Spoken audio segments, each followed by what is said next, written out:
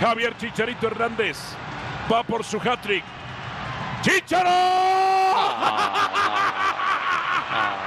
¡Oh, no lo puedo creer! ¡No lo puedo creer! ¡Qué demonios! Pide perdón a lo Panenka en un partido 2x2.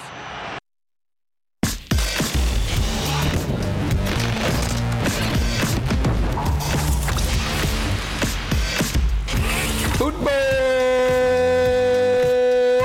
America is live and underway here on ESPN Plus alongside my good buddy Herculez Gomez. I'm Sebastian Salazar. Great to have you with us and great to be working Herc on this Labor Day, bringing the show to the people that they want to see. How Thanks you doing for dressing up. I'm doing well. Thank you for dressing up, Seb. Yes. Yeah, you don't like my ESPN? This is what they give us at the Little League World Series to wear every day. So you can tell I'm still a little bit in Little League World Series mode here in Washington, D.C. Speaking of the nation's capital, we got a one-on-one coming up in this show with Lindsey Horan. The U.S. women's national team will be playing against Nigeria for the second time in the last few days. Tomorrow, that game on ESPN2. Speaking of the women's game, Copa Angelina about to go down a little bit later tonight between Angel City and the Mexican women's national team. Julie Ehrman, who's one of the co-founders of Angel City, going to join us to talk about that. I'm sure you saw this. Herculez Gomez, one of your favorite players in the U.S. pool, Yunus Musa, balling out in La Liga for Valencia. So we will discuss that and discuss who is in the stands to watch him play. And, of course, we've got the Open Cup final between Orlando and Sacramento to preview that one Wednesday on ESPN+. We will hear from both sides of the Open Cup final. But, Herc, we got to start with a crazy day for Javier Chicharito Hernandez. So he scored twice for the LA Galaxy in their game against Sporting Kansas City on Sunday. And his first goal, Herc, was historic. It was his 200th at club level. Think about all the different clubs he's represented over his career: Real Madrid, Manchester United, Bayer Leverkusen, West Ham, Sevilla, Chivas. Did I miss anybody in there? Nope. So that's the good news for Javier Chicharito Hernandez. He scored twice. The bad news came a little bit later in this game, because after he hit 201, he had a chance to go to 202 with a Panenka late in the match. The game tied at 2, needs a win as the LA Galaxy chase the playoffs. Not only does he miss it, he misses it a la Panenka. Here's what he had to say afterwards.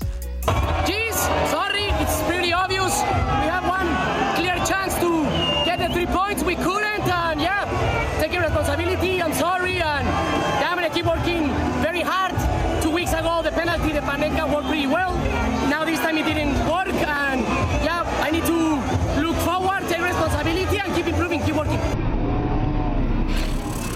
All right, Herculez Gomez, Galaxy legend. Are you cool with Chicharito taking the Panenka in this situation? I'm not cool with it. It's disappointing. It was embarrassing.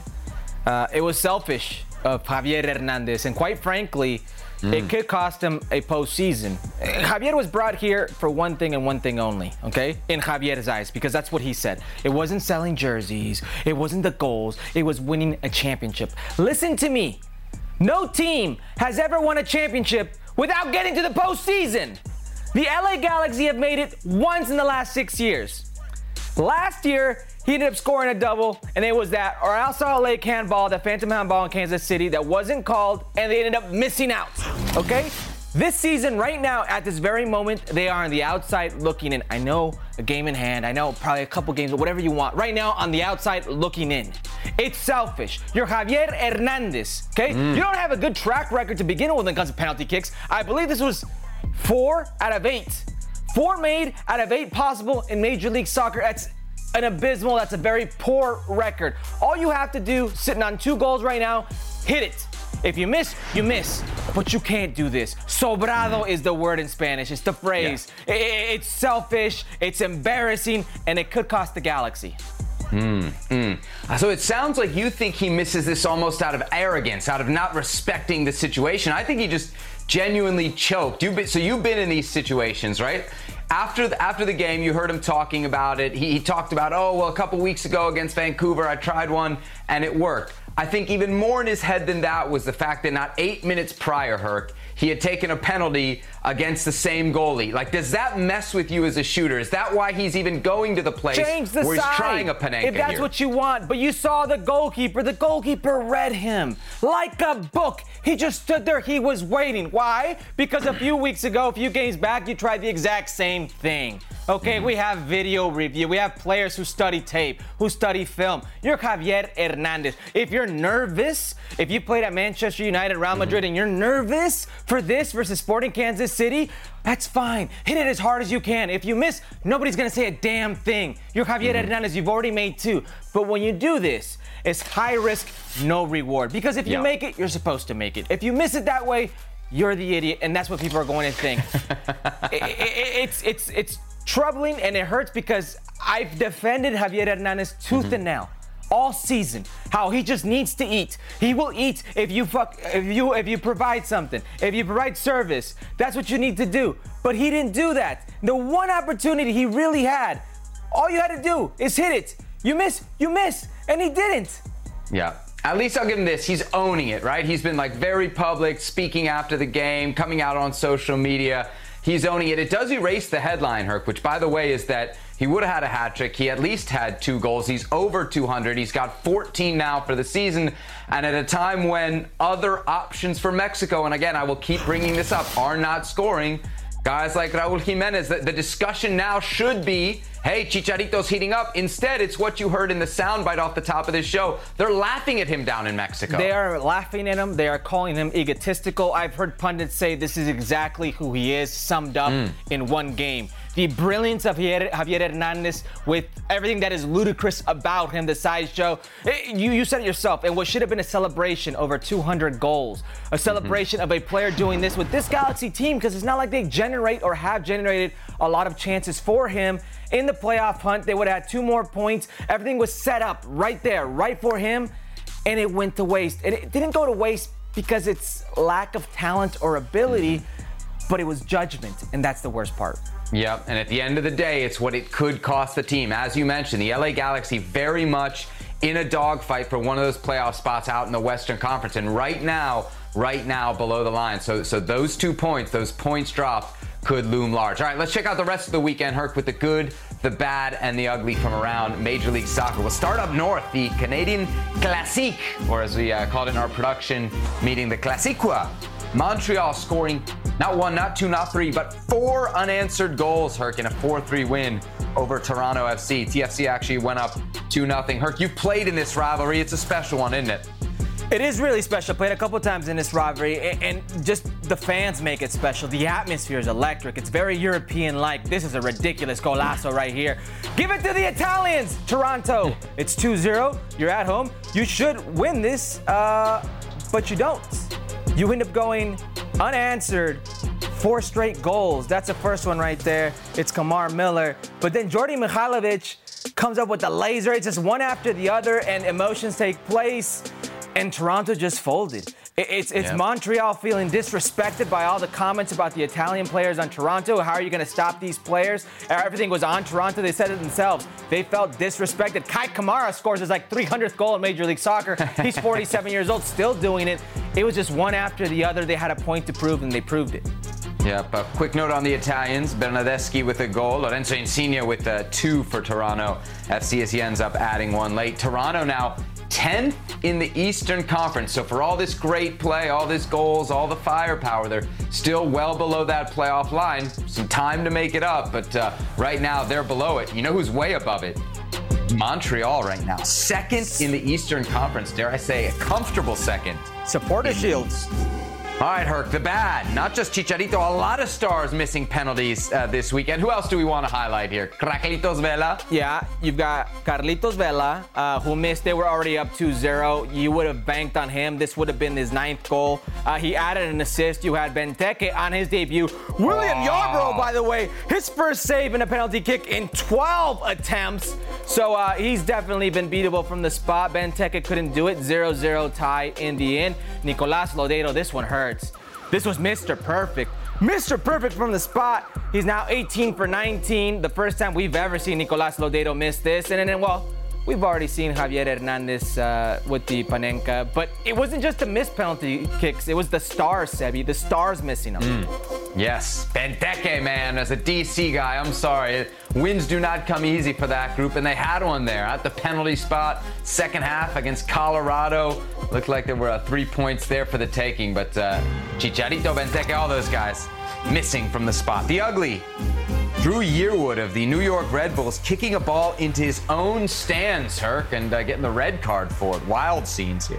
Yeah, can I be honest here? I feel for Drew Yearwood. He goes and tries to apologize. This fan, like, all right, dude, like, relax a second. She got hit. I'm so sorry she got hit. It's terrible. Maybe he's trying to defend his woman, but the fan was a little much as well.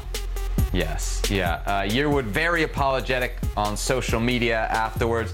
Reminder a little bit of Kaku back in the day. He got 2 games for kicking a ball into the stands. Maybe some frustration for the New York Red Bulls. They end up losing the match on Saturday against Philadelphia by a final score of 2-0. Somewhere in there's a joke that there were actually fans at Red Bull Arena to hit her. I stayed away from it.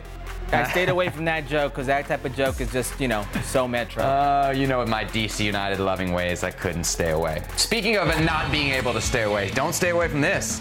MLS, big game, Seattle against Austin. Desperation times for the Seattle Sounders. That one on ESPN Plus Saturday. Do not miss it. 10 seconds on the clock. How many things can you name that are always growing? Your relationships, your skills, your customer base. How about businesses on Shopify?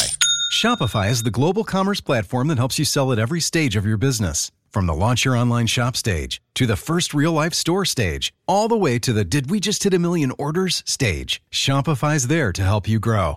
Sign up for a $1 per month trial period at shopify.com/network, all lowercase. Go to shopify.com/network now to grow your business, no matter what stage you're in. Shopify.com/network. Hi, it's Mike Greenberg letting you know ESPN Bet is ready to take you through all the biggest sports moments this spring. The official sportsbook of ESPN has exclusive offers and markets from Scott Van Pelt, Stephen A. Smith, and me, plus many more. From the playoff intensity to finally getting out to the ballpark, there's no better time for sports fans. Sign up today. New users get a bet reset up to $1,000 in bonus bets if your first bet doesn't win. Download ESPN Bet today. What a play. Must be 21 plus and present in select states. Gambling problem? Call 1-800-GAMBLER. Terms and conditions apply. See app for details. Our first guest on tonight's edition of Futbol Americas is Julie Ehrman. She's the co-founder and president of Angel City FC, and she joins us in the immediate build-up to the first ever Copa Angelina, which of course will feature Angel City against the Mexican women's national team. Julie, great to have you with us here on the show. Welcome to Futbol Americas. Thank you for having me. Excited to be here on this special day. All right, so let's get into the why here behind this game. I'll note it's not the first time that you've dabbled in the Mexican market. Y'all played against Tigres back in August. So what's the idea behind Copa Angelina? What are your goals with this project? We just wanted to put Angel City on the global stage of football. We wanted to show that any type of game is possible. We wanted to bring communities together, especially the Mexican community here in Los Angeles, and thought it would be an incredible opportunity for this team, our first year, to play the Mexican female national team here in Los Angeles.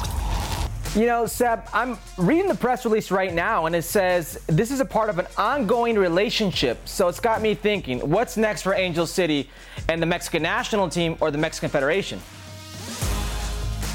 Well, it's a multi-year partnership, so we're going to have games for years to come. But the idea is that the tournament could grow. We could invite others into the competition. I mean, this is the first time a professional team has played a national team. So I imagine we'll come up with some other firsts during the years of this partnership. Are we talking about maybe a Mexican national team signing in the future?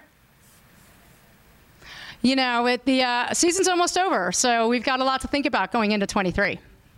Oh, look at that tease right there. We've seen it work for MLS teams, right? With Chicharito and Carlos Vela. Maybe we'll see it with the NWSL as well. Look, I got to ask you about this season for Angel City. What has been the secret? I think we thought there would be a lot of success, but to see you guys actually bring it to fruition, I know we got a big part of our production team that are Angel City fans. Like, what's working for y'all here so well in year one? It's really about hard work and grit. I mean, this team has come together to prove something really special. They recognize that Angel City is more than just a football club. We want to have a significant impact in the community, drive purpose for those who are partnering with us, and they show that on and off the pitch. They did not want to be an expansion team that didn't show up. They wanted to tell a different story, to write their own storybook ending, and we did that in our first game, and we're on the cusp of playoffs, and they're not going to quit until we make the playoffs, and then we'll have some new goals ahead of us. Well, in that playoff pursuit comes San Diego, September 17th. Already 27,000 tickets sold. It blows my mind. Is this a rivalry with San Diego? We both first-year franchises have had a lot of success, but can we call this an official rivalry?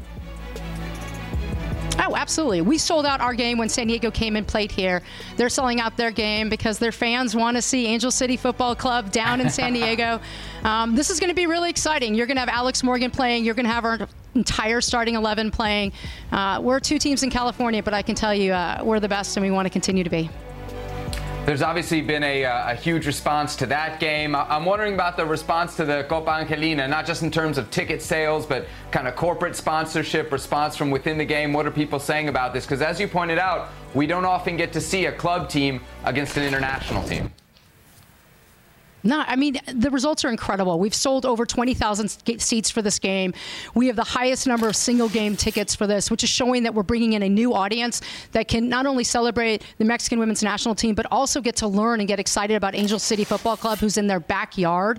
Our Fan Fest is going on right now. That's got thousands of people coming together because really it's about building community, bringing this diverse community together for something that they love, which is women's football. And women's football delivers on the pitch. It delivers for our sponsors. Cedars-Sinai is our incredible sponsor of the match today, and we're excited to have this on TuneIn and on Univision so that everybody can watch. Julie Ehrman, the co-founder and president of Angel City FC. Go enjoy that Fan Fest. Thanks for the time here on Futbol Americas. Thanks, Julie. Will do. Thanks for having me.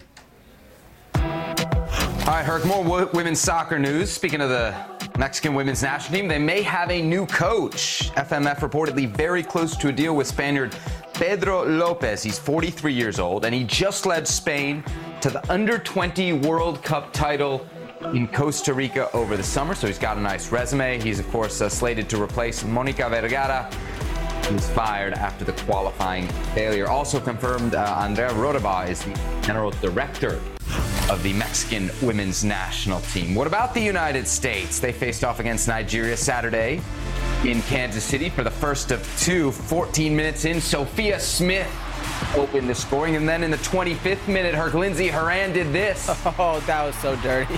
The little drag with the right foot. Look at that. Defender just completely beat, then tucks it in. 2-0 at that point. Late in the first half, Sophia Smith again. 3-0. Sophia Smith double. Into the second half. Penalty here. It's Mallory Pugh taken down. Did they get it right, Herc? Legs got tangled. It looked soft, but legs got tangled. Alex Morgan in the spot. Alex Morgan steps up, and she makes it 4-0 as the U.S. women's national team wins comfortably over Nigeria. For those keeping track at home, that's the 70th straight game that the U.S. has gone unbeaten on home soil. And speaking of crazy stats, how about this? On Saturday, the U.S. used the same lineup in consecutive matches for the first time since the last World Cup. Crazy. Lindsey Horan, she was in that lineup, and with the U.S. in Washington over the weekend, I had the chance to speak with Lindsey yesterday. Our next guest on Futbol Americas, Lindsey Horan. She wears the number 10 for the U.S. women's national team, fresh off winning a Champions League title as well with Lyon in France. Lindsey, welcome back to the show. Great to have you. Thank you for having me again. Right, Lindsey, last time we had you on the show, we had an award for you. You were U.S. Soccer's Player of the Year. No award tonight, but we can look back at your goal on Saturday against Nigeria, 1 of 4 in a 4-0 win. Walk us through it, because as we would say on this show, it was a very well-taken goal there in the 25th minute. Oh, well, appreciate it. Yeah, I think it was bobbled around for a while until it actually got to me from Soph. I think she did a good job there. But yeah, I saw the defender coming in, and I thought I would try to bring it back on my left foot, which I normally don't do, and I tried it out this game and it worked. So I might become a 1v1 dribbler, which my boyfriend says I'm not. So. And overall, then, how would you rate the performance against Nigeria in Kansas City? Yeah, I think it was good. Obviously, we're going into the World Cup year, and each game we play in, each camp that we're in is so very important. I think, coming off a 4-0 win is great, but the way that we played, especially in the first half, I think, showed a little bit more of our class, like a little bit more patience in the way we moved the ball. Obviously, I think towards the end of the game, we could have been a little bit better and limited their chances. But again, we build off of it. We learn. We have another game here, and then players got to go back to the NWSL, and I'm off. Lindsay, let's talk CONCACAF W Championship, because it was the first major tournament for a large chunk of the squad. In fact, there's not a lot of players on the team now that were around when y'all won it all back in 2019. I wonder just how big was the victory winning that tournament for this group, given the fact that they haven't maybe had that experience of lifting a major trophy? I think it was huge. Obviously, like you said, we have so many new players, so many new faces, trying to change a little bit of our culture, the way we play, everything that's going into it. And I think each game was different in qualifying and difficult in their own ways. I think obviously the last game against Canada is going to be the hardest and for me the most fun. Playing against a quality team, and obviously they won the Olympics, and not much so like revenge. It was more so, we just want to win. We want to win every single game we play, every single tournament we play in, and that was the most important for us, but playing the way that we wanted to as well. So I think that was big. I think that was, impactful for us moving into this year. Okay, I know you said it wasn't revenge there, but just how important was it to beat Canada, especially given all the success that they had at the Olympics? I mean, you can ask any of us or ask any of the Canada players. That's always, going to be a rival game, and it's always going to be a huge game, and you want to beat them as bad as you possibly can. But again, I think for us, it was just like, we want to play the way that we want to play and insert us there and actually go out with a bang, and especially with that, long trip as well. Again, I don't think we were thinking as much about the Olympics, but more so just we always want to beat Canada and we always want to win. So we just reiterate that. During the CONCACAF W Championships, we heard from your manager, Vlatko Ananovsky, said you weren't World Cup ready just yet, but you would be come the summer of 2023. Just how far is this team, do you think, from being ready for the next World Cup? Yeah, I think, like I said before, I don't know exactly how many camps we have before the World Cup, but each camp is, we have to do everything we possibly can to make ourselves ready if we're going to go play the World Cup tomorrow.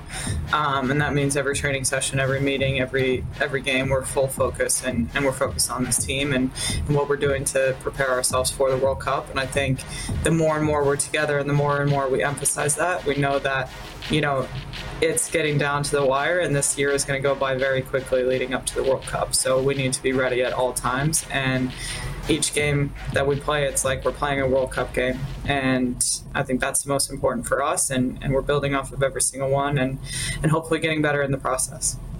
Of course, when it comes to the World Cup, Lindsay, you guys are the defending champions, but I'm sure you're looking around, seeing at the other teams that could be a threat. I wonder how much of the European Championships you watched this summer and what you thought of the level, especially from the teams that were left at the end of that tournament. Yeah, it's incredible. Again, congrats to England for their win and at home as well. It has to be, such an incredible feeling for them. I think they're obviously going to be a powerhouse. They always are. You see teams like France and Spain, the way they play. Honestly, all teams in the Euros, they brought something different, and you can see the women's game growing. So it's like, who's really like the top 5 to 10 teams now. It's incredible. You can't just pick them out as easily as you could before. So I don't think I can just say, the France, Germany's, England's as much as I used to. There's so many teams now that can actually present a threat, and you have to be ready for it. I think, that's why these games that we have now, or even in CONCACAF, they're so important for us because, we can learn off of them and we can build off of those. To that end, Lindsay, let's talk a little bit about your role in this team. Usually when we talk about your role, it's more, is she a 6? Is she an 8? Is she a 10? But I'm thinking here off the field. What is your role with this group? You know, we know that they're kind of veteran players, Megan Rapinoe, Alex Morgan, just to name a few, who are there for their leadership. But do you feel like this is now finally your team? Well, I'll never say that, but I do think I've stepped into a greater role as a leader on this team.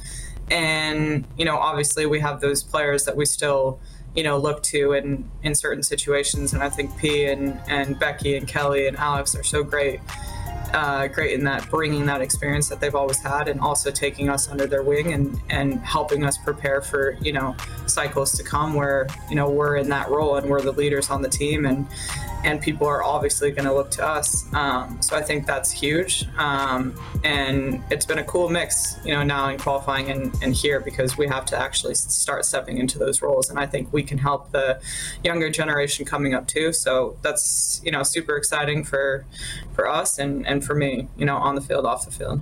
All right, let's focus in a little bit on your club situation. Of course, you make the move to Lyon mid-season, come out with a Champions League title for your efforts. Walk us through the decision, just kind of what led you to the move to head back over to Europe. Yeah, best decision ever.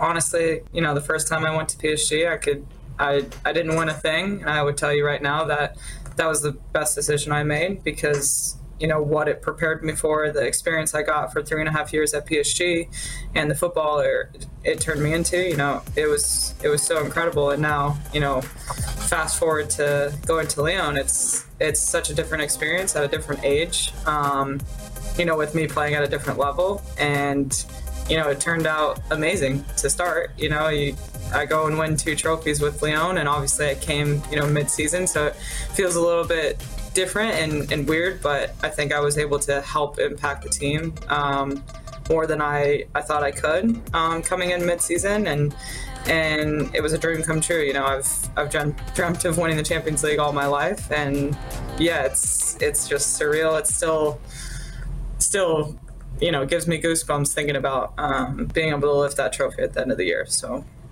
Of course, one of the great players you play with at Lyon, also your teammate with the U.S. Women's National Team, Katarina Macario. You got to see her up close and personal in her development. Obviously, she's hurt now, but what do you think of her as a player and her future with the national team? No, it's huge. I think Kat is, you know, very different than any of the forwards that we have here with the national team. She brings something different every single day. Also, she's got that little Brazilian flair in her as well, super chill and, you know, great personality to have around. And I really enjoy, you know, having her at Lyon as well. You know, it's good for me, it's good for her. I hope I can help her learn, but it's also nice being able to play with someone that you're going to play with your national team. That helps the chemistry and everything. And, you know, I think she's doing great in her rehab as well. So, you know, positive vibes for her because we need her and, you know, for both Lyon and the national team.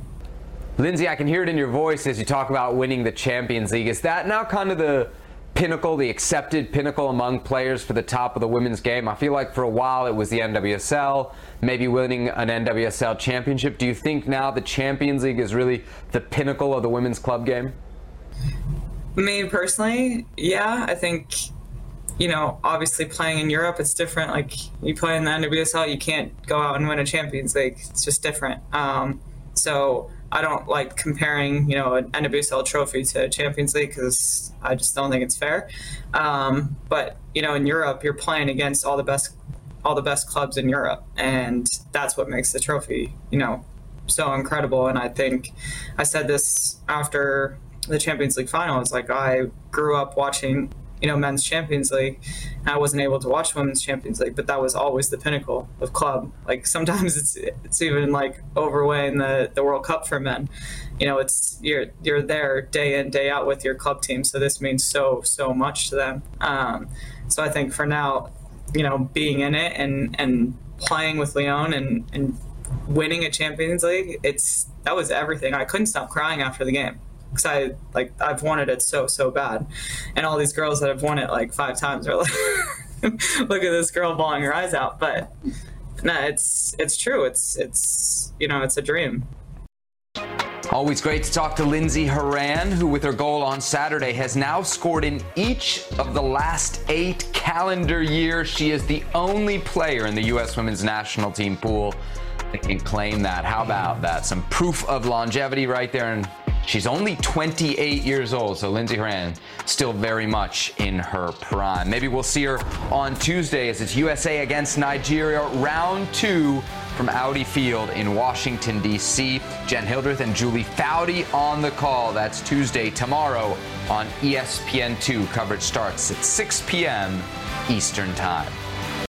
With everyone fighting for attention, how can your business stand out and connect with customers? Easy. Get Constant Contact. Constant Contact's award-winning marketing platform has helped millions of small businesses stand out, stay top of mind, and see big results fast. Constant Contact makes it easy to promote your business with powerful tools like email and SMS marketing, social media posting, and even events management. With Constant Contact, you'll reach new audiences, grow your customer list, and communicate more effectively to sell more, raise more, and fast-track growth. Don't know much about marketing? No sweat. Constant Contact's writing assistance tools and automation features help you say the right thing at the right time, every time. Plus, you can send with confidence, knowing your emails are actually reaching your customers thanks to Constant Contact's best-in-class 97% deliverability rate. Tackle any challenge with Constant Contact's expert live customer support. Plus, everything's backed by their 30-day money-back guarantee. So get going and start growing your business today with a free trial at ConstantContact.com. Just go to ConstantContact.com right now. Constant Contact, helping the small stand tall. ConstantContact.com. Now, let's talk about the play of the week. The pressure to follow up Hypnotic and Cognac, weighing heavy on the team. Hypnotic was in the cup, blue, and ready for the play. And boom! Añejo Tequila came in with a smooth assist to Hypnotic's tropical fruit finish. Shaken, strained, poured. It was green and good! The playmaking splash shifted the tempo. Another great cocktail from the Hypnotic team. Every season is Hypnotic and Tequila season. Hypnotic Liqueur, Bardstown, Kentucky, 17% alcohol by volume. Hypnotic reminds you to think wisely, drink wisely.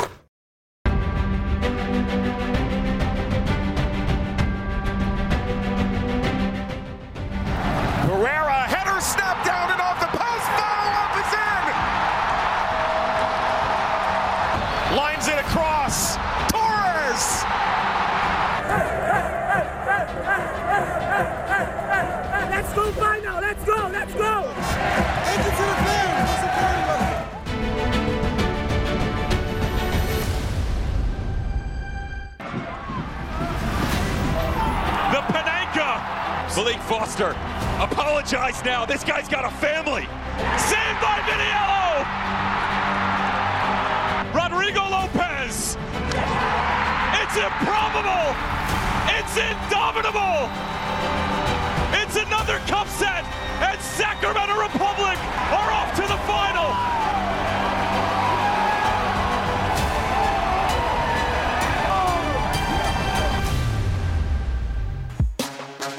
And then there were two, Orlando City and Sacramento Republic, the last two teams remaining in the 2022 U.S. Open Cup, the final to be played Wednesday in Orlando in front of a full house, in a game you can watch on ESPN+. Thrilled now to welcome into Futbol America as the head coach for Sacramento Republic, Mark Briggs. Mark, great to have you here on the show. Thanks for joining us. I know it's a very busy week for you.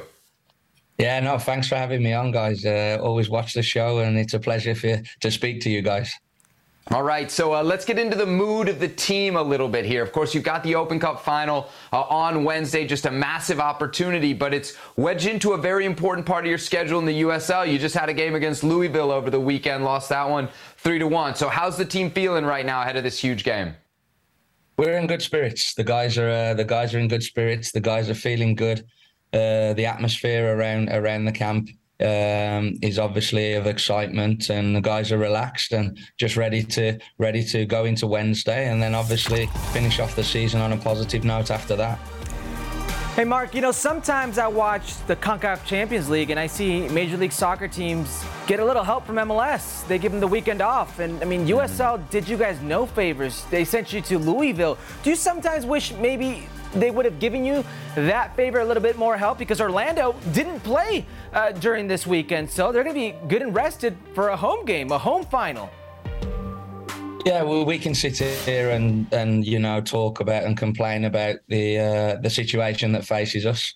But one of the things we talk about as a group is never having any excuses and having no regrets. So we don't have any excuses. It's enabled us to be on the East Coast for a longer period of time, to get climatized to the humidity, to the temperatures. So we're looking at it in a positive manner. Wasn't the result we wanted at the weekend, but the guys are able to be prepared and ready for what they'll face down in Orlando Wednesday. Mark, let's dive into the matchup a little bit against Orlando City. I mean, how big is the gap between the two teams, and how do you guys pull this off? Yeah, I think it's a monumental gap, right? They've just beaten the CONCACAF champions in Seattle. They're on a little unbeaten run at the moment. They're one of the informed teams in MLS. But we're coming here with nothing to lose. The guys know what the tactical setup is. The guys have just got to go out there and play without fear and play with some courage and stick together. And that's what we've done so far through the tournament, and it'll be no different in the final. We have players that can win games, which we've showed on our run through the tournament. So we're here in a final because we deserve to be, and we're here in Orlando to win a cup.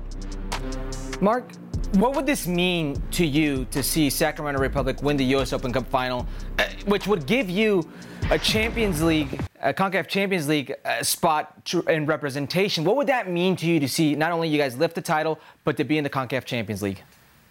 Yeah, I'm going to have to give you the old coach's answer here. You know, we can't get ahead of ourselves. We can't think about that. Yes, it'll be nice, but that's for other people to talk about. We've got a monumental challenge on Wednesday, a massive task ahead of us, and we've got to make sure we're present, we're focused, and we understand how to execute a plan that we think can give us that, what you're talking about. Mark, what would it mean to the franchise and to the city of Sacramento to live this title? Obviously, you guys have a following there in Sacramento, but I imagine something like this could kind of blow the glass ceiling off that, right? It could maybe make everybody in Sacramento that wasn't aware of what Sacramento Republic is doing aware of all the success that you guys having. It feels like a real huge opportunity locally as well. Yeah, for sure. I think it's. Look, we've faced some difficult news over the last 2 years, the last 18 months, and I think for this cup runners, I guess ignited that flame again in the city within our fan base, and everybody's got behind the team again, got behind our city. So let's see what happens, and let's keep that city behind us. But it would just be an unbelievable achievement for the club, the city, everybody involved. Mark, anytime we have somebody from USL on, I have to ask about promotion relegation. Your background's especially interesting to me. Being from England, you know, you made a living kind of up and down the ladder throughout your career. Do you think promotion and relegation would be ultimately like beneficial to soccer in this country? Yeah, I do. I think it would add that bit of excitement. It would add even more interest in a game that's already growing tremendously on a yearly basis. But it just makes every single game you play in, it matters. Every single game matters. There's added pressures to that, and you know, it gets people excited. It's kind of a little bit similar to our story in the Open Cup. Smaller teams have the opportunity to progress through the levels and showcase themselves on different levels if things fall into place. So I think that the American community, the American people can get behind that. It's why we love the Open Cup. Mark Briggs, thanks so much, and good luck Wednesday against Orlando. Great to have you here on Futbol Americas. Thank you, guys. Appreciate the time. There he is, Mark Briggs, the head coach for Sacramento Republic. Again, in the Open Cup final out of USL. It's been a while since we had a non-MLS team make the final. It was back in 2008, the Charleston Battery losing to DC United. Of course, everybody remembers the 1999 Rochester Raging Rhinos, the last non-MLS team to win it all. They did so, beating the Colorado Rapids in that final 2-0. All right, what about the other side of the final? It is Orlando City, as we mentioned there. They played last Wednesday, a 3-2 victory over Seattle. So it's a team that's coming in red hot, 4 wins in a row as they get set to play host to the Open Cup final, which will be held at a sold-out Exploria Stadium. They are expecting well over the 25,000 capacity on Wednesday night in Orlando for the U.S. Open Cup final between Orlando City and Sacramento Republic. Our next guest here on Futbol Americas, Facundo Torres, a Uruguayan international who plays for Orlando City, who of course will be facing off on Wednesday night against Sacramento Republic in the U.S. Open Cup final. Facundo, bienvenido a Futbol Americas. Un placer tenerte aquí con nosotros. Muchas gracias a ustedes por la oportunidad. All right, so as we do here on this show, I'll ask the questions in English. Herc, you'll help me out with a quick translation to Spanish. After we hear the response from Facundo, I'll do my best to translate it back in English. Herc, let's just get a sense of where he feels the team is right now, the 5th place in the Eastern Conference, but of course with the Open Cup final looming on Wednesday night against Sacramento. Facu, platícanos un poco de Orlando City, este torneo, 5º lugar en la conferencia, pero por cierto van a jugar una final de la Copa Abierta esta semana. ¿Dónde están ustedes? Bien, la verdad que venimos mejorando, tanto en la US Open o como en la Liga. Veníamos un poco teniendo algunas derrotas que no nos venían gustando mucho y por suerte estos últimos 4 partidos hemos sacado 4 victorias muy importantes para nosotros, de visitante, tanto de visitante como de local. Y nada, muy cómodos nos estamos sintiendo. So it says the team is feeling really good. They've been getting better, not just in Open Cup, but in league play as well. They were coming off a streak of defeats that hurt, but now they've won 4 in a row, both home and away, so picking up some important victories there. Herc, they're the only team in MLS that can still claim a doblete, both the league and cup titles. I wonder how he feels priorities are being divided this week, because there's still not that tight playoff race in the Eastern Conference, but of course you got a chance to play for a trophy on Wednesday night. Increíblemente son el único equipo de Major League Soccer que aún tiene la oportunidad de ganar un doblete, la Copa y Liga. Queremos saber cómo se va a dividir las prioridades entre Copa y Liga. ¿Qué tan serio van a tomar ese encuentro esta semana? No, el encuentro de Copa muy en serio. Llegamos a la final. No son cosas que se dan todos los días. Estar en una final para nosotros es importantísimo. Y lo vamos a tomar así y nada, a la liga le estamos metiendo toda la fuerza posible para entrar en puestos de playoff también. They're obviously going to take this game very seriously. It means a lot to this team. They've reached the final. They're going to give all they have to this right here in terms of the final, but also going to give all that they have to the league, where the focus is very much to make the playoffs in the Eastern Conference. Herc, they're playing Sacramento Republic. It's everybody's second favorite team, right? The team from the 2nd division, the Cinderella. I wonder if they honestly feel the pressure of being the favorites here and realizing what I think for most people would say a fracaso, a failure it would be if they don't win the title against 2nd division opposition. Obviamente están jugando contra el equipo de Sacramento Republic. En ojos de muchos neutrales es el equipo favorito de ellos, el equipo a apoyar si no eres aficionado de Orlando City. Para ustedes, el equipo Major League Soccer enfrentando a un equipo de 2ª división, ¿se sienten obligados? ¿Sería un fracaso levantar esta copa en casa? No, la verdad que nosotros nos sentimos muy bien, como nosotros como equipo, pero sabemos que ellos por algo hoy por hoy están en la final. También eliminaron equipos de MLS y nada, lo tomamos con la seriedad del caso. Sabemos que es una final, que no va a ser nada fácil y lo tomamos como eso, como que va a ser una final y no contra un equipo que no es de MLS. Yeah, so he says they feel good about the game, but for something, this other team, Sacramento, has reached the final, even if they are a 2nd division squad. He said it's a final, so they know that it won't be easy, despite the fact, again, that it is Sacramento. Herc, let's talk about the Uruguayan national team, which he is a part of, called into the last call-ups for the September games, which we know are the last friendlies before the World Cup. I wonder just what it's like for him when he goes into training with guys like Luis Suarez, some of the biggest names in world football. Hay que hablar de la selección. Obviamente fuiste parte del proceso de eliminatorias mundialistas. ¿Qué ha sido el proceso para ti de repente llegar al entrenamiento y ver figuras como Luis Suárez, Cavani, etcétera? Ese tipo de jugador. No, sí, para mí es un sueño. desde chiquito creo que cualquier futbolista sueña con eso, el mayor sueño que uno puede tener, jugar para la selección. A mí me tocó siendo muy joven y nada, lo traté de disfrutar y de aprovechar el máximo. Y nada, así después tenés que llegar al entrenamiento y entrenar con figuras o ídolos que capaz que cuando yo era niño lo veía solo por la tele y de un día para el otro eran mis compañeros. Y nada, traté de tomarlo con tranquilidad, con profesionalismo, pero también traté de disfrutarlos mucho. He said it's something that he dreamed about from a kid. Then he gets to actually be at practice, training against these stars, guys that he used to only see on TV. Tries to be calm and be a professional, but also in the end enjoy what is training with his star teammates there on the Uruguayan national team. I wonder how he would compare the difference between the Uruguayan league, where he came from Peñarol, and MLS, kind of what that difference in play is like, technically, tactically, all that. Facu, ¿nos puedes explicar un poco de las diferencias entre la Liga Uruguaya cuando estabas en Peñarol a lo que estás viviendo en MLS, técnicamente, tácticamente, físicamente? ¿Qué son las diferencias? Yo para mí las dos diferencias que he notado mucho más es el ritmo que se tiene acá en MLS.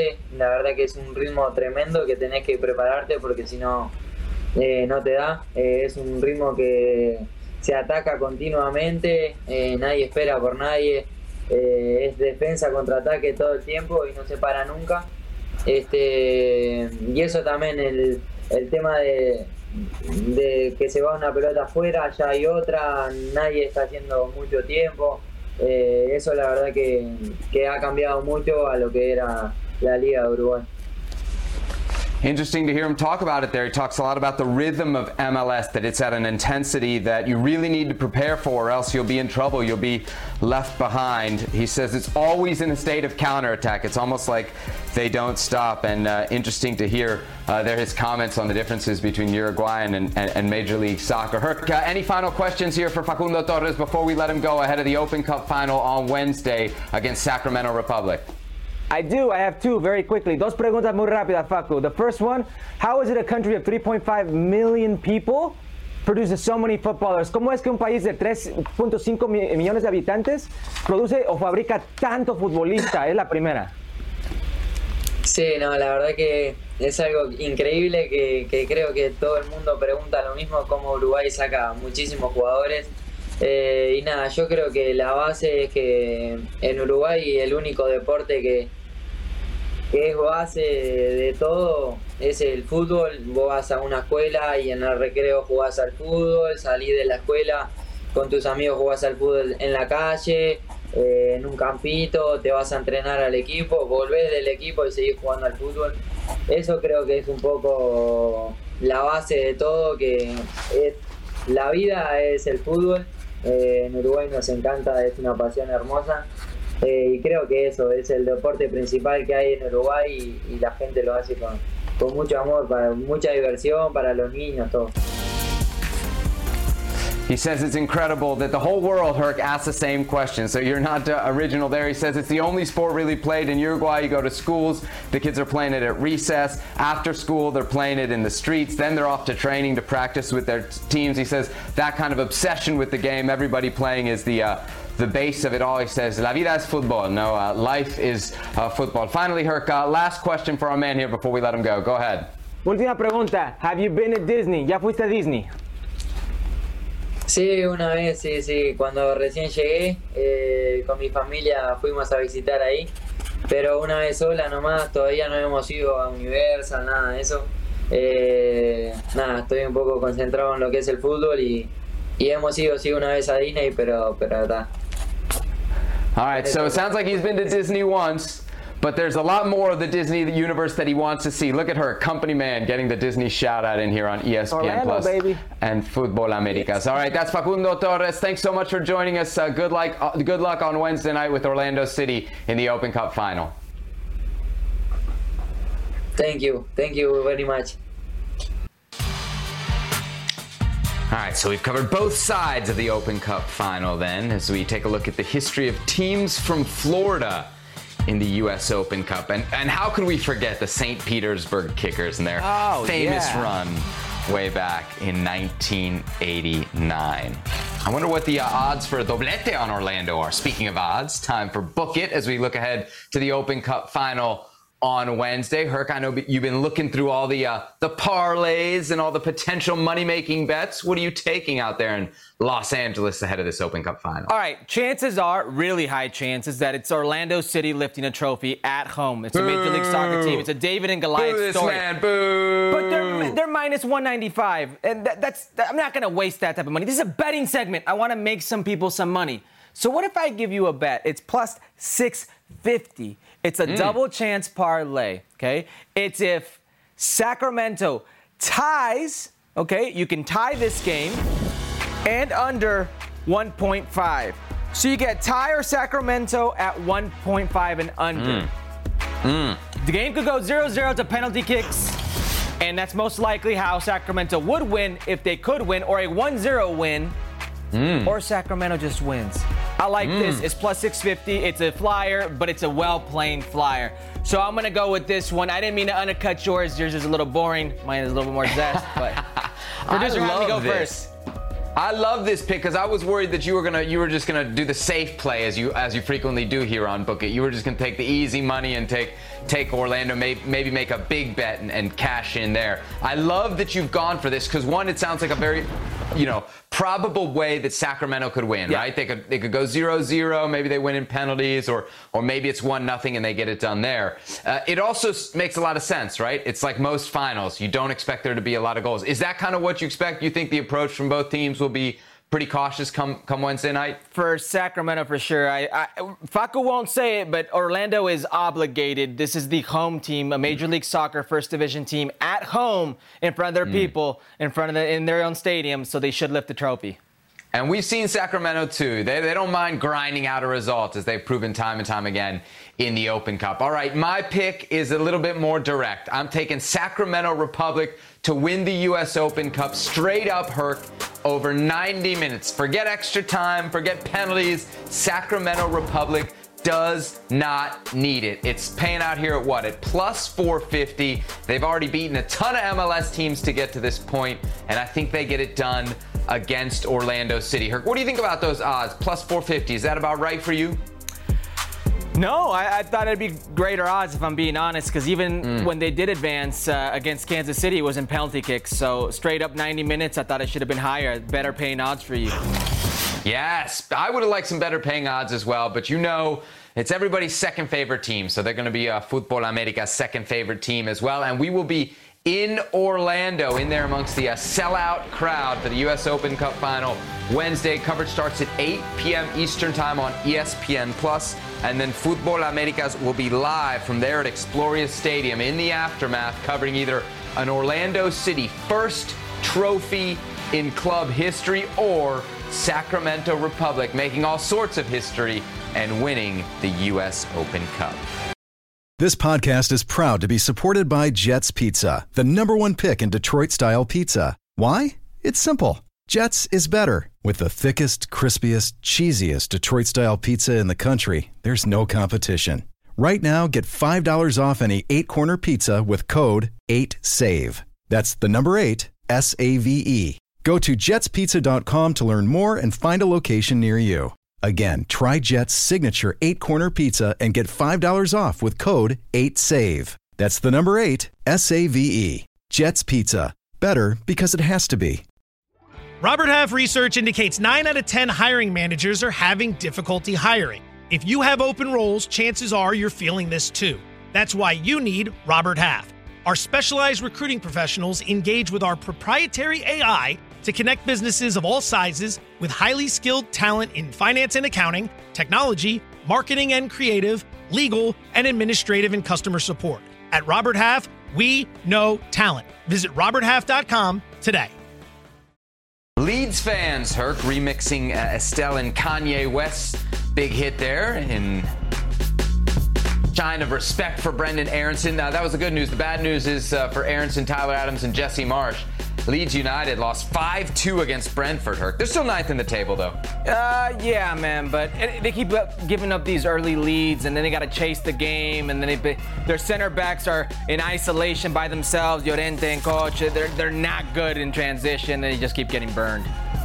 Elsewhere, Josie Altidore, his 200th goal of his club career. It comes in a 1-1 draw for Puebla against Querétaro. MLS, La Liga, Premier League, Eredivisie, Liga MX, U.S. men's national team. He's one of the greatest forwards the United States has ever produced. And this man's going to have a career in whatever he wants after. Look at that resume, and look, 200th right there against Querétaro. 200. Still scoring goals down there in Liga MX for Puebla. Josie Altidore. Speaking of U.S. number 9s, Josh Sargent with a goal and an assist as Norwich beat Coventry City 3-0 in the championship over the weekend. Herky now has 5 goals on the season. Yeah, everybody thought Timo Pukki coming back at the 9 was going to relegate Josh Sargent to the wing spot, and it did, but he found another way to score. That's 5 goals, 1 assist. He's the second in the championship in goals scored. And of course, where can you watch the championship? You can watch it on ESPN Plus. Get all your Norwich City action, all your Josh Sargent needs right here on ESPN Plus. Also on ESPN Plus, La Liga. Yunus Musa with a couple assists for Valencia in a 5-1 win over Getafe, Herc. Yeah, this was almost a half-no look right there. The finish is ridiculous, but the little delicate touch, this is what he does best. In tight quarters, it's getting in and out of pressure. He progresses the ball so well, but he's adding that vision to it. Second assist, and Valencia routs Getafe 5-0. Yeah, big win for them after back-to-back defeats. He went the full 90 as Valencia with the 3 points there go to 10th in the table. And Greg Berhalter in attendance to watch him play as well, Herc. All right, so it brings us to a question that seems to have been percolating over the last couple weeks on social media, and that is who will be the United States breakout star at the World Cup in Qatar? A lot of people think it will be Yunus Musa. Do you agree? He's definitely one of the choices. Yunus Musa, and I've said it before, his issue has been being productive because he's such a good ball progressor from the midfield, from the defensive midfield line to that final third. He's so good at driving the ball. But he's not been very productive, goals and assists. And to that right there point, this is his 3rd season in La Liga, and he was playing as a winger before, now in a central position with Gennaro Gattuso in Valencia. And he got his 1st assist in his La Liga career, first 2 assists. So that's 3 seasons it took him to get 1 assist. It goes to show you how he's getting better at that. He's turning into that player we all think he could be, and very well could be the breakout player. But you're going off a ceiling. You're going off of what he's showing you. All right, well, I want to go off what I've seen, and with a little bit of ceiling. I've got 2 guys in that picture, in that argument, that are raising their hand as well. The first would be Mr. Football America's, a.k.a. Mr. Run It Back, Brendan Aronson, who is hot right now, started off hot in Austria, went hot with the U.S. men's national team, and just is a gamer. He's a guy that's opening eyes. He's not a very flashy player, but he proves his worth every time he's on the field. And come World Cup time, I think that's a player that's going to turn many heads. And the other one is because of ceiling, but because also what he's shown us, it's Giovanni Reyna. There is no player in the U.S. men's national team pool with a higher ceiling than Gio Reyna. When healthy, when he's fit, when he's on the field, it's just pure magic. It's a joy to watch. You're fixated on this player. And if he's playing and he's healthy for the U.S. men's national team in Qatar, I think that's a breakout star. Yunus Musa is going to be a very good player. Breakout star at the World Cup? I don't know. Can he be? Absolutely. But if I was betting money, my money would be on probably Brendan Aronson and Giovanni Reyna. Sure, depends on how we define breakout, right? But I think it's important to note that, you could probably apply this to most of the U.S. team. Most of this U.S. team has not broken through, certainly not at, a global level yet. So pretty much everybody that's in that starting 11, I think, could be technically a breakout star at the upcoming World Cup, especially we consider the fact that the U.S.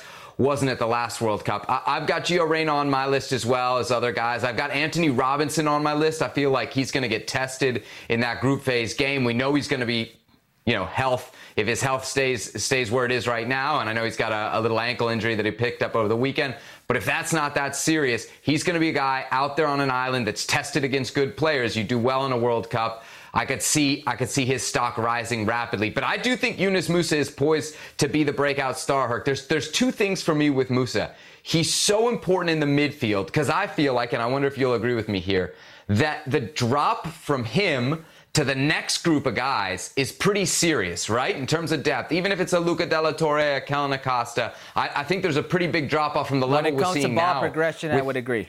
With Musa. And the other thing is, in terms of just the roster overall, he has to go in the books as Greg Berhalter's biggest dual nat win, right? Not just with how he's playing right now, but with all the other options that this kid had and the reality of how far down the English pipeline he was, what Greg Berhalter was able to do to make this kid a U.S. player, I'm telling you, that is a huge, huge W for Berhalter. Yeah, him and Serginho Dest are probably the two flagship players that he's had. Absolutely. All right, so there it is. When will we see Yunus Musa next? Potentially on Saturday as Valencia face off against Rayo Vallecano. That one, 8 a.m. Eastern time, 5 a.m. Pacific for you West Coasters. Going to have to get up early to see Yunus Musa and Valencia against Rayo Vallecano on ESPN+. All right, let's turn our attention to Liga MX. Club América and Tigres playing over the weekend. The Estadio Azteca. Brilliant start for América. Cabecita Rodriguez scoring, 1 minute into the game? Not even a minute, Herc. Yeah, it's Brazil of the 70s apparently against Tigres in the opening goal. What was Quiñones doing? Just walking there and then, a little ball watching right there from Lira. Look, Mr. Andre Pierre Gignac will take care of that. Yes, if there's a guy you don't want to get caught ball watching against, it's Gignac. He makes it 1-1 in the 9th minute. Some controversy here. Some people thought Alejandro Zendejas should have been sent off. Herc, what did you think? Yeah, I thought the extortionist was lucky right there. Accidental or not, he still made contact. But either way, either way. Either way, he stays on the field, and it leads to this. Eventually an own goal for Igor Lichnowsky. But what a play from Zendejas. You could see why FMF wanted to force him before he got on a bus to sign that agreement. He's one of the best players in Liga MX right now. So América then 2-1 winners over Tigres. América have won 7 in a row in Liga MX play. Tigres, by the way, with just 1 win in their last 6 in league play. So Herc, is it something, nothing, or everything, this result? I guess I'll let you start from the Tigres perspective. No, I mean, I can go Tigres or America. If you want me to go America, and it includes Tigres, I will do that right now. It is something in general. Why is it something? Well, Tigres usually loses to America. At least they have the last 7 times they've played them. And America's on a 8-game winning streak, or will be on an 8-game winning streak right now. It's the hottest team in Liga MX. But what happens after regular season, why it can't be everything? Because this America team, they're not playing for regular season goals. They're playing for postseason goals. They're playing for postseason glory, lifting a trophy. And when it comes to Liguilla, in the last 2 Liguillas, they've been one and done. With teams that have had results, if not better, than what's going on right now. I mind you, Solari's team was a historic team in a calendar year. Both seasons, they did very, very well in the regular season. One and done in playoffs. And when we look at Tigres playing against America in Liguilla, that gets skewed to Tigres' favor. That's why it can't be everything. But we have to admit, the reason it is something, it's the way they beat Tigres. And say what you will about Tigres, that they've not won in a while, that Tigres is getting older, what you will. They played over Tigres. They ran over Tigres. They possessed over Tigres. They were better. It's the brand in which they won with that is hurting people, that is hurting coaches like Miguel Herrera. But it ultimately comes down to this. Can you lift that trophy? And when you look at the record between the two, look where it gets skewed. Liga MX, Liguilla wins. I'm not surprised that you're downplaying, that you're pumping the handbrake on a big America win. Certainly not another big America win over Tigres 7 times in a row that happened. From a Tigres perspective, how worried are you about that team and its postseason chances now? Because as I mentioned, there have been some struggles. We've seen, 3 draws in a row before this defeat. I mean, they're not the same Tigres that we've seen in the past. We have seen Tigres in the past turn it on from regular season to postseason. Does this group have that in them, Herc? You know what worries me? You fired Tuca Ferretti because you wanted a manager that was more offensive, more proactive in the final third. You have the last 2 Golden Boot winners in El Diente Lopez and Andre Pierre Gignac, and you have one of the worst offensive teams in Liga MX. A very good defensive team, but you already had that with Tuca Ferretti. Why let go of Tuca Ferretti? Why bring in Piojo Herrera And we're getting more of the same. And by the way, mind you, that was just a narrative when Tuca Ferretti was there because his teams were actually very offensive. So if you're Miguel Herrera, where is that? And that's what worries me. You've got all this offensive firepower, but for whatever reason, it doesn't click, it doesn't generate in the final third this season. All right, so let's check out then the table in Liga MX as we've got about 2/3 of the season in the books. And there you have it. América tied with Monterrey for the number 1 spot, but Las Águilas do have a game in hand. And of course, as you know, down in Mexico, the top 4 are into the quarterfinals automatically, 5 through 12 into the so-called repechaje or play-in game to see who gets those quarterfinal spots. All right, Herc, let's run it back. Some Mexican internationals abroad, some Canadian internationals as well. We'll start with Orbelín Pineda, his second goal with Athens, loving life under Matias Almeida. 2 goals and an assist in his first 3 games in European Greek football. It is a banger, as the producer said. Heating up, heating up, heating up, heating up. Not a bad time for a Mexican player in the attacking third to start to find goals. I'm just saying, good stuff from Orbelín. All right, Canadian players finding goals. Jonathan David with a brace, his second of the season. Wonder if he's disappointed not moving during the transfer window. Well, that's 6 goal involvements in the last 6 games, 4 goals, 2 assists. Word is Leeds and Everton came barking up his tree before the transfer window ended, and he said no thank you, looking for bigger and better. All right. 4 goals so far on the season for Jonathan David, who is once again off to a fast start in the French top flight. More Canadian exports. Steven Eustáquio, the ex-Cruz Azul man, with 2 assists in a FC Porto win over the weekend. Yeah, man of the match versus Gil Vicente. This is a player that was given his first start of the season. Definitely takes advantage of it. Eustáquio, 2 assists for none other than Porto. You talk about players heating up at the right time. A few Canadians getting on there, doing their thing. So Run It Back is definitely the part of the show where we like looking for the video. The part of the show where we hate looking for the video is this, our Injury Watch segment, which feels like we're going to have to make this a regular part of the show. Chucky Lozano subbed off after a head-face injury playing for Napoli over the weekend. Herc, scary stuff. He's now a doubt against Liverpool in the Champions League. Yeah, scary stuff for sure. Hopefully he's okay. And I don't want to beat a dead horse here, but I feel like we've had this discussion before. It feels like Chucky Lozano constantly gets himself into this situation. Chucky Lozano, they're out for Napoli. We'll see how quickly he recovers. Speaking of quick recoveries, we hope there's one coming for Anthony Robinson. He left Fulham's match with an ankle injury in the 29th minute. Yeah, this is a player for the U.S. men's national team that is probably one of the players you don't want to lose just because you don't have a replacement. There is nobody who's really cemented themselves in that conversation with Anthony Robinson. And more injury news for the U.S. Jordan Pefok missing the game against Bayern Munich. His coach calling it a muscular injury. They are expecting a return soon, potentially sometime in the next week. If not for their midweek fixture, then for the weekend. So hopefully Jordan Pefok not out too long with a muscular injury for Union Berlin. And coming up on ESPN Plus, we've got more from the Dutch top flight. Feyenoord, home of Santiago Jimenez against Sparta Rotterdam. That one Sunday at 2 p.m. Eastern Time, 11 a.m. Pacific.